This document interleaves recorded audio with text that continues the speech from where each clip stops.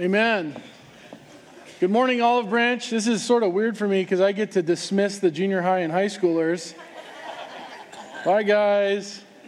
Truth be told, it's not that I don't want them in here. I just have so many jokes. You know what I mean? I got to keep my content original for Wednesdays. So I hope that everyone had an awesome holiday season as it kind of comes to a close, and a great Christmas. Christmas is always that time that you and your friends and your neighbors kind of have these under-the-table agreements that we're going to send you a lot of sweets and you're going to send us back a lot of sweets and we're not going to say anything to each other, right? And so holidays, you're just always eating so much bad food and stuff. So I wore all black because it's a lot easier than working out. But seriously, I do apologize for the title of the sermon this morning. I had some people come up to me and they were like, "So is this like a doctrinal discourse on the sufficiency of Scripture?" And that's not what it is. Even Jean Brown, for those of you guys who know her, in our staff meeting this Tuesday, she said, "Chris, is the entire sermon in Latin? I'm so confused."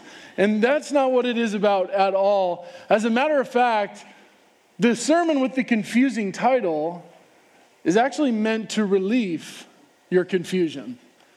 Because we really do live in a very confusing world during a very confusing time. And it's always sort of around the end of December that you start seeing in newspapers and magazines and on TV sort of the synopsis of the year. Right? You see the entire year in a flash, and they show you all of the celebrities who passed away and kind of all of the events that occurred during the year. And sometimes you even see some and you're like, man, that happened this year? I feel like that was 3 or 4 years ago, right? Well, it was earlier this June that a lady named Rachel Dolezal popped up on the radar. And for those of you guys who don't remember, Rachel Dolezal was the leader of the NAACP. She was the front-running activist for the NAACP. And it had come out in the media by her parents that she was actually a white lady living as if she were a black African American. She would do her hair and even put makeup on her face and all this stuff. Now, when she was confronted by the media about this, she said, I just feel like it's my prerogative. If I want to live my life like I'm a black African American, I should be able to do that. It's who I identify with, it's who I associate myself with, and I should be able to do that. Really confusing, right? Now, a few months later, there was a guy named Bruce Jenner who came out very similarly. He said, hey, I've been living my life for 55 or 60 years as a man, and I won the Olympics as a decathlete and got a gold medal and all this stuff. But you know what? For as long as I can remember, I've just associated with being a female. And that's who I want to be. From this point on, I am now a woman. And I am now Caitlyn Jenner. Really confusing, right? Well, what's even more confusing is the reaction from you and I and the media and social media and all that. Because where Rachel Dolezal was crucified for what she did, and people said, you can't just do that. You can't just wake up one day and decide you want to be black when you're a white person. Bruce Jenner was dignified. He was called brave. He was called a pioneer. He was given an award at the ESPYs. Really, really confusing. Contradictions, right? Our culture is so confused. Not only that, we have conservative right-wingers who are pro-life, who are on the front lines fighting the war against abortion, trying to keep pregnant women from coming into the abortion clinics, doing everything they can. And yet earlier this year, that same person who believes that every single fetus inside the womb of a pregnant woman is born and made in the image of God pulls a gun out and annihilates an abortion doctor. You have far right-wing conservatives who are pro-life, and yet they're also pro-death penalty. And if you step in their house without their permission, doggone it, they'll pull a gun out and kill you. You have far left-wingers who are totally against white privilege. And they believe that, every single minority should have a chance to have a fair education, and yet they sit in privileged universities refusing to give up their spot. They want someone else to. Contradiction, confusion. We live in a world that is saturated with this idea of pluralism, that there's one religion that fits all. There's many ways to find divine reality. All religion is adequate. Truth has been devalued and tolerance is now enthroned. Our culture is totally confused. And as a result, the church is capitulating on these realities. We've taught the next generation this distorted idea of how to Christianity, how to maneuver each and every circumstance of life as opposed to sound biblical theology. And so it is with this very scenario of incredible confusion that we're going to look at a scripture that the Apostle Paul writes to his protege Timothy. The scripture is out of 2 Timothy chapter 3, verses 15 through 17. You've got it there on your sheet. And so amongst all this confusion, the purpose of Paul's writings are to tell Timothy that the Bible has the solution to your confusion. That the Word of God is the answer to your confusion. Because the climate was very similar during this time in 2 Timothy. You know, we have ISIS sort of running rampant right now in the East, and everyone kind of has this feeling in this sense that the world is just sort of dangling, right? That there's no real security and what's going to happen next, and Christians are being annihilated and decapitated, and it's just insane. Well, right around this time, 64 to 68 AD, there was a guy named Nero who was the emperor of Rome. Nero, it was rumored that he would dip Christians in oil and then light them on fire in his garden for his nightlight. This guy was the ultimate Christian murderer. He murdered his own mom. And so the church was really in this state of confusion where many didn't even really know if the church would advance another generation. It says in the first chapter of 2 Timothy, Paul tells Timothy, he says, hey, all these churches that I've planted in Asia and all this whole Christian movement that I've established in Asia, they've abandoned the Christian faith. And it's not only that, but this is most likely Paul's swan song. He's locked up in a dungeon in Rome. He's counting the days down till his execution. And this is the very last thing that he is going to send to his protege. And it's the idea that the Word of God is the answer for all of this confusion. It's the one thing sufficient, clear, and necessary to solve all of the problems within the church, external, both internally and externally. And so the Word of God, the Bible, is the solution to our confusion. And Paul writes to Timothy, he says, but as for you, continue in what you have learned and have firmly believed, knowing from whom you learned it. And how from childhood you have been acquainted with the sacred writings, which are able to make you wise for salvation through faith in Christ Jesus. All scripture is breathed out by God and profitable for teaching, for reproof, for correction, and for training in righteousness, that the man of God may be complete and equipped for every good work. Now, I could sit up here and give you the Wayne Grudem definition of what exactly this scripture, as well as a lot of the Old Testament scriptures, have congregated together to create the doctrine of the sufficiency of Scripture. But what it means is that the Bible covers everything. It is the solution. It is the answer. It has a roadmap. It has a blueprint. It is the game plan for every avenue, every problem you'll face, every circumstance you face, period. It is the ultimate solution.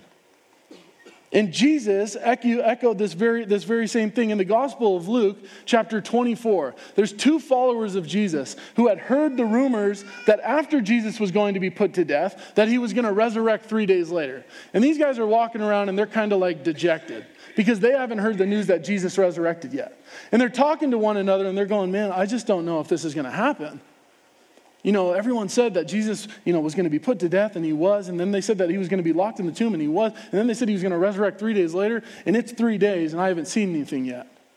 Now, Jesus had just resurrected, and he was in earshot of this conversation. And in the Gospel of Luke, chapter 24, verse 27, it says that Jesus walked over to these two men, and beginning with Moses and all the prophets, he interpreted to them in all the scriptures the things concerning himself. when Jesus' followers were capitulating on unbelief, when they were teetering on whether or not Jesus was the Messiah, the Christ, the Son of God, or not, Jesus himself pointed them back to the Word, reinforcing that the Word of God is completely sufficient for every avenue of your life. It is the solution to everything. And so many of us have heard this scripture often, right? Oh yeah, the Word of God is breathed out by God, and it's good for correction and reproof and teaching. But I want to challenge you guys to recommit and to renew going into the new year, your commitment to this doctrine. Because first and foremost, the Bible has a plan for your salvation. It's in verse 15 that Paul says, "And how from childhood you have been acquainted with the sacred writings, which are able to make you wise for salvation through faith in Christ Jesus." The purpose of Scripture is to make men wise through faith in Christ Jesus. Basically what this means is that the Bible is just one big book about Jesus. From beginning to the very end, the one universal theme is Jesus Christ. In the Old Testament, Jesus is predicted. Right? God speaks creation out through his words. Adam and Eve are in the Garden of Eden. The fall of man occurs. Then this nation of Israel goes on this great exodus through Egypt. God sends all these prophets to warn them of things. And then it's in the New Testament and the Gospels that Jesus is actually incarnated, like Danny was talking about. The Word becomes flesh and dwells among God's creation. Jesus is incarnated. He dies, he's buried, he resurrects for the sins of all humanity. And then in the Acts of the Apostles, that very message is preached. And then in the epistles, that message is explained. Jesus is explained where Paul is writing letters to the churches that he planted, describing the theology and the ways to live life and the doctrine and what Jesus was all about and what this all means. And then in Revelations, Jesus is predicted. And so the entire Word of God in its absolute entirety is about Jesus, and it's for the purpose of our salvation. Now, how does the Word of God save people? It saves them because it deals with their sin. And sin is the one universal thing that all world religions acknowledge and accept.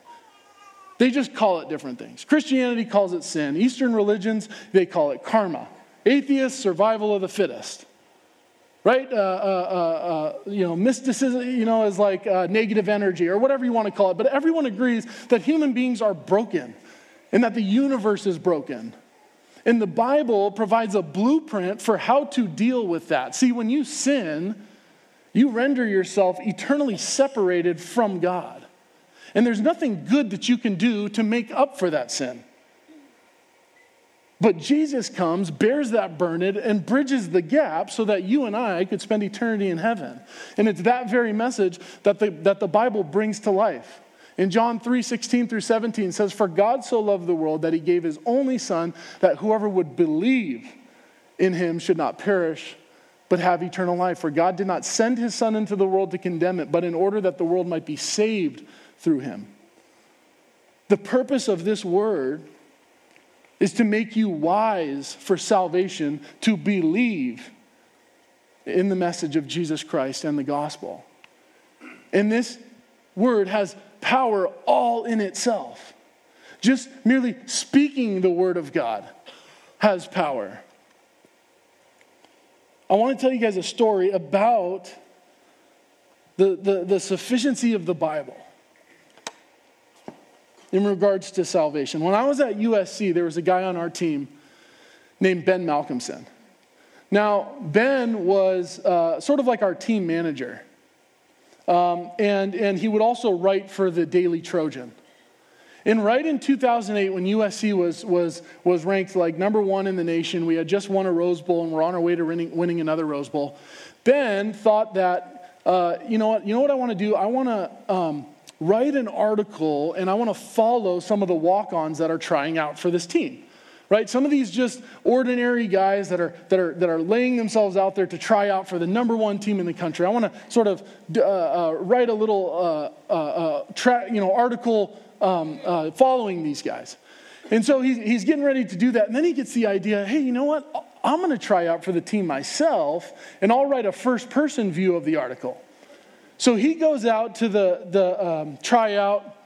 It's like a week-long process. They bring you out there, and you run like a 40 the first day, and then they have you do drills and stuff like that. Lo and behold, a week goes by. He gets a call from Pete Carroll. He makes the team. Okay? This is a true story. I kid you not.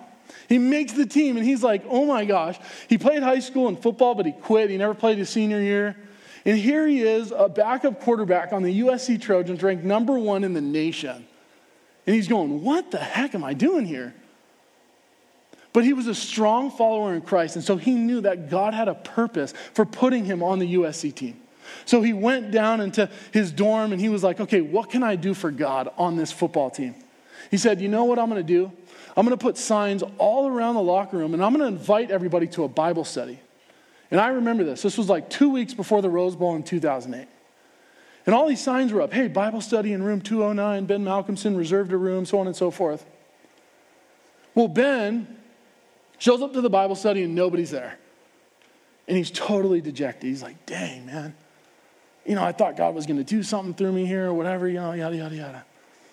So then the week before the Rose Bowl, he gets another idea. He goes, hey, you know what? His grandpa worked for the company that manufactures the Bibles that are under our seats. And so he contacts his grandpa and he says, hey, Gramps, send me like 110 Bibles. And what I'm going to do is I'm going to place them on every locker so that when guys walk into the locker room, there's just a Bible there. And he wrote like a little note. And I remember this. And so he walks into the locker room and there's pages ripped out, Bibles in the trash can. Just a disaster. He's totally dejected.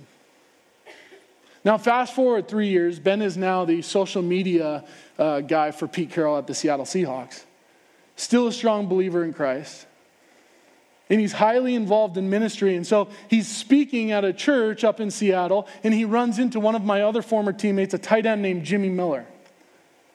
And he's telling Jimmy about, man, I just thought God was going to use me when I was at USC, and I did this whole thing with the Bibles and so on and so forth. And Jimmy goes, wait, I remember that day. And Jimmy was our long snapper on punt, so he would always come out to practice a little late. And Jimmy says, I remember that day. I was running out to practice late, and I heard someone fumbling around in the back, turning pages of the Bible. So Jimmy goes and confronts this guy, and he hears someone say, hey, how do you use this thing anyways? And Jimmy runs over there, sits down next to one of our kickers, and leads him to Christ right there. 2 weeks later, that very kicker, Mario Danello, dies falling off a cliff. And Ben is absolutely floored to hear this 4 years later. He's like, oh my gosh. God used me. Just simply through me being obedient to give people access to his word. God used that to bring someone to salvation weeks before their death. That's a true story. The word of God is the solution and has the plan to your salvation, period. And it has power all in itself. And therefore we must proclaim it. We must share it. We must give it to people. See, this book comes to those who are blind and lost and dumb and just totally destroyed. And it revives their soul. It makes them wise. The precepts of the Lord are right, rejoicing the heart. The commandment of the Lord is pure, enlightening the eyes. The fear of the Lord is clean, enduring forever. And the rules of the Lord are true and righteous altogether. The word of God is the foundation you can stand on forever, for every aspect of your life, but first and foremost for salvation. And I feel like that's where we get it wrong oftentimes as Christians. And what I mean is that we proclaim the gospel with hope of transformation first, not understanding that the main point is to save lost souls. Transformation is the product of salvation. But you need to share the gospel with your addict son because he's going to hell, not because you want him to stop using drugs. You need to share the gospel with your neighbors because they're heading towards an eternity of weeping and gnashing of teeth. Not because they fight and are on the brink of divorce. Their souls need to be saved. As a result, their lives will be transformed. but you need to share the good news with them. Spurgeon, when asked how he defends the Word of God, he said, I don't. You don't defend a lion, you just let it out of its cage. The Word of God has power all in itself, especially for salvation. And with salvation, eventually will come transformation. The Bible has the blueprint for your and my transformation.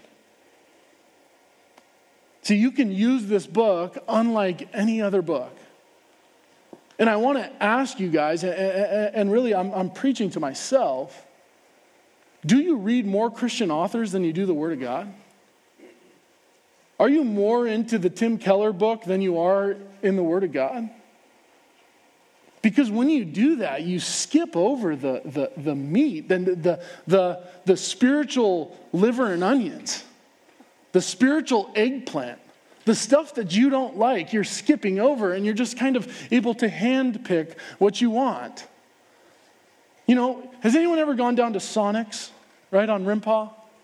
There's something always super sketchy about Sonic's, because you pull up there, and they roll out on their rollerblades, right? And you're like, okay, now, hold on. I have a feeling that if I wasn't so focused on your rollerblades, that I would be more focused on this food, and if I was more focused on this food, I probably wouldn't eat here anymore, right? It's like a sham. You're like, oh, wow, this is a cool little experience. We pull in, and they rollerblade out, and you're not focused on the food at all. That's like skipping out on the Word of God. Whereas when you go to Chick-fil-A, it's just food, right? Chick-fil-A comes pre-prayed for. They have a guy in the back praying for it while it goes by. You don't have to pray before you eat it, right? Sean York's like, that's my secret, man. But you skip out on the stuff, on the stuff that is going to expose you. For the Word of God is living and active, sharper than any two-edged sword, piercing to the divisions of the soul and of the spirit, of joints and of marrow, and discerning the thoughts and the intentions of the heart, and no creature is hidden from his sight, but all are naked and exposed to the eyes of him who we must give account. See, guys, when you're in the Word, man, you are filleted open. You are totally vulnerable before God. That's why it's so easy to avoid. But there's nothing like the transformative power of God's Word. And I can tell you from sheer personal testimony, where I am now compared to where my life once was is a complete polar opposite. Never in my life did I think that I would be preaching the last sermon of the year 2015 up here with my girlfriend singing my favorite worship song. Ever. It was the very last thing I ever expected. But God's Word met me in a place where I was so broken and depressed and lost, and said, for I know the plans I have for you, Chris, they're plans for good, not for evil, so that you would have a future and a hope. And that truth transformed my life in such a way that it will never go back. The Word is God-breathed. He spoke out the very Scriptures into existence, right? 66 different books, all the different authors, and not one contradiction, not one error in continuity. But it all came together over thousands of years. And it all supplements itself. It's all locked in and secure. In verse 16, Paul writes that all Scripture is breathed out by God and profitable for teaching, for reproof, for correction, and for training in righteousness, that the man or woman of God may be complete and equipped for every good work. It's useful for teaching, right? For teaching people what is doctrinally correct. Why is it that as a Christian, you're pro-life, but you're also pro-death penalty? Do you understand? Because that sounds like a contradiction in my head. Logically, that doesn't fit. But it does biblically. Do you understand why? And if you don't, why are you just hopping onto the conservative Christian bandwagon? You know, I see Christian families all the time that they preach morality in the home. They don't want their kids to swear. They don't want their kids to tear each other down, right? They want to have kids that are decent and filled with integrity and character. But on their Facebooks, they go, well, I could vote for Trump, you know. I could see that. It's like, what? Contradiction, you know, confusion. The Word of God will teach you how to be grounded and consistent on the precepts and the principles that God has laid out before us. Know what you believe and why you believe it, so that you can defend it, so that you can proclaim it, so that you can share it, because it has transformative power. The Word of God is useful for rebuking, for correcting error, for pointing out the wrong. Pointing out the wrong and correcting error is a good thing, you guys. And I'm thankful that we are in a church where our pastor is not scared to correct and point out error. Because a lot of churches sit back and, you know, go, you know, we're the progressive, peaceable, you know, just cool church, and we just want you to know that you're fine and everything's going to be okay. You know, and you're sitting in the back, and the one thing you know is that you're not fine or okay. And that you need to be corrected. And that the flaw and the error in your life needs to be pointed out. But you can't just rebuke without correction. Right? The Word of God is useful for rebuking, but it is also good for correction. And some of us are really good at rebuking, but not good at correcting. Right? Hey, this is wrong with your life. You know, figure it out. You know, the Word of God is meant to aid us in pointing people into the right direction. Hey, you know, this way that you're living your life, it's not Christ-like, man. Let me show you let me help you find the way that is. This way that you're parenting, the way that you're operating inside of your marriage, that's not the example that God's laid out for us. Let me show you in the Bible where it tells us how to be good parents, how to be a good husband, how to be a good wife. Let me point that out to you. And let me allow that to transform your life. The Word of God is good for training in righteousness, for training us up in the faith. Right? It encourages us to discover what God would have us think about any and all things. Get into your Word and read about who God is. You know, open up the book of Genesis and find out who is God and how does he interact with his creation? What does he think about his perfect creation? How does he treat them? You know, the most stunning thing to me is that literally like 15 verses after Adam and Eve rebel against God and invite sin into the world, as God is handing out the curses, the first prophecy about Jesus comes. That from the genealogy of Eve, that man is going to come and his heel is going to bruise the head of the serpent, and the serpent's head will be also bruised. Like moments after man falls and destroys the relationship between he and God, God already has a plan for redemption. He's so forgiving and so graceful. But if you don't understand that and you don't learn that the significance in that, as a Christian, when you recognize that you know your life is just full of anger and control, you turn to the white lab coat as opposed to the pastor or the Word of God. And I'm not indicting any sort of vocation or taking some sort of stance. I'm saying, if you understand that the Word of God is sufficient for every avenue of your life, that it is the absolute solution to your salvation and your transformation, when it comes to the spiritual things in your life, go to the Word of God. You know, we're the most overprescribed culture, you know, ever. People are filled with antidepressants and antipsychotics and attention deficit stuff. And just, you know, there's so much addictive medication and all sorts of these aids that are meant to you know, balance out your levels and all this stuff. And it's like, don't you think that if you had a solid private prayer life, you'd have a little less anxiety in your life? Don't you think that if you were in the Word of God, that you wouldn't be so depressed, that you would recognize the joy and the power of His Spirit in your life? Now, I'm not talking about science. I understand that there are chemical deficiencies and that, I'm not anti-medicine here. But let's call a spade a spade. There's something missing from your life, and Americans just want the easy way out as opposed to going and being exposed before their Creator. That's a cop-out.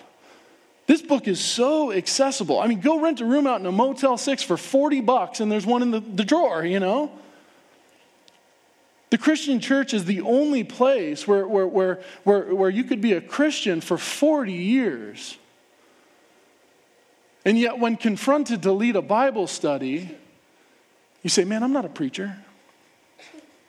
Any other vocation or area of life, 30 or 40 years of experience warrants an expert, an absolute expert.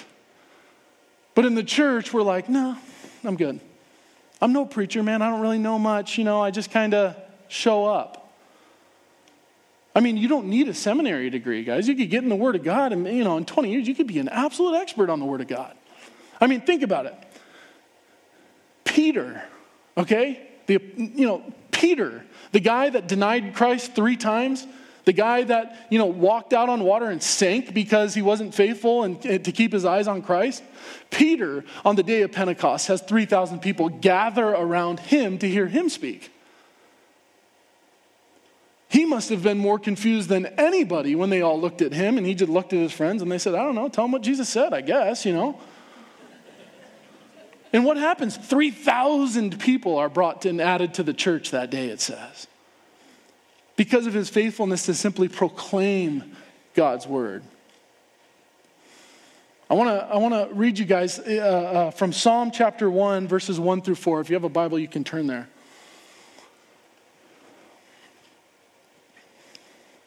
The psalmist lays out just an incredible image of somebody who is grounded in God's word. Somebody who meditates on God's word day and night. Who has it living and flowing through their being. Psalm chapter 1, verses 1 through 4 says, blessed is the man who walks not in the counsel of the wicked, nor stands in the way of sinners, nor sits in the seat of scoffers. But his delight is in the law of the Lord, and on his law he meditates day and night. Blessed is the man who pays no attention to secular self-help, or sits down with his sinful friends and approves the things they do. Blessed is the man who doesn't buy into all of the worldly self-help that our culture is trying to sell us. But who instead meditates on God's law day and night. He is like a tree planted by streams of water that yields its fruit in its season, and its leaves do not wither. In all that he does, he prospers. The wicked are not so, but are like chaff that the wind drives away. Now, what chaff is, since none of you guys are farmers, I assume, right? Chaff is when you're shoveling wheat, and as you toss it, the stuff that the wind carries and blows away, that's chaff. And what the psalmist is saying is that the guy that doesn't meditate on the word of God, but that sits with scoffers and approves sinners and is just sort of this flimsy thing, right? Just tossed and blown like a wave, just sort of jumps on the bandwagon. Oh, that sounds good. I'll do that. I don't really have any integrity. I don't really stand for anything. Right? If you don't stand for anything, you'll fall for everything. That's the guy. But the guy that meditates on God's word day and night is planted firm. I mean, imagine a giant oak tree with just these huge roots wound into the ground next to this stream that just is feeding it life. And this tree is bearing fruit and it has vibrant color. And even though storms come, it tosses and it turns and it's bent, but it never breaks. It provides shade to the people next to it. It bears fruit to those around it. It's peaceful. It's useful. It's grounded and it's firm. That's the man that meditates on the Word of God. And so I want to encourage you guys to renew your commitment to the fact that the Bible is sufficient for everything. Sufficient for absolutely everything. Inside the Word of God are all the precepts, the principles, the rules, the laws, and everything on how to live your life the way that God wants you to live your life, according to his laws and precepts. And recommit to proclaiming that word. Right? There's people all around you that God has strategically placed in your lives, or down the street from you, or the person next to you in your office, that he has placed there so that you would reach them with the gospel, not so that their lives would be transformed, so that you would save their souls, because they're headed for a real bad eternity. Now, as a result of that salvation, their lives are going to transform. But that truth should revolutionize the way that you pray. It should revolutionize the way that you read God's word. The gospel is the only thing that we should really be talking about. In the book of Acts, there's a story of Felix and Drusilla. Now, Felix and Drusilla were in an adulterous relationship. And the Apostle Paul, in chapter 24, goes to Felix and Drusilla. And he's preaching to them. And he preaches a 3-point sermon, and his 3 points are self-control, righteousness, and obedience. And the word says that he begins preaching, and he starts talking about self-control, and immediately Felix is like, nah, man, what's next? I don't want to hear that. Righteousness is next. I don't want to hear that. And minute by minute, they're literally being filleted open. Their lives are being exposed, and they're so aware of the way that of the sin that they're in. And that's the power that the Word of God has. So let's be bold, especially going into this new year. Stop turning to Facebook. I ask the kids all the time, what is your truth? Like when you think of truth in your head, where do you go to get your truth? Did you know that Facebook is the number one source of news in the entire world? Facebook and YouTube? So you're basing your point of view off a culmination of what all your friends say, and you're just kind of making an educated guess based off that. And really, the dynamic has shifted. There's more adults that are actually on Facebook now, on social media now. That's where all of this stuff is being funneled. Turning to God's word is just kind of on the back burner. I'd rather read, Tim Keller or John Piper. I want his interpretation of what God's word says. I want to skip over all the spiritual broccoli and the liver and onions. I just want what I enjoy and what's comforting to me.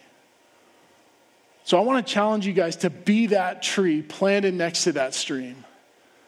Because the Bible says that in all he does, he prospers and lives a beautiful, God-honoring life.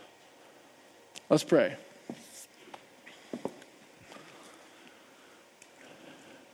Dear Heavenly Father, I thank you so much for just your word, God. I thank you that your word is sharp and pierces to the division of soul and spirit, God. I thank you that it's so accessible. I thank you that it's just at our fingertips, God. But I pray for a burning desire and passion for the content of your word, for every person in this room, God. I pray just for conviction. I pray that you would totally alter and redirect the direction of everyone's life through your word, God. I pray that 2015 would be an awesome, fresh new start for everybody, that you would be honored, that your will would be done, not ours. And it's in Jesus' name that I pray. Amen.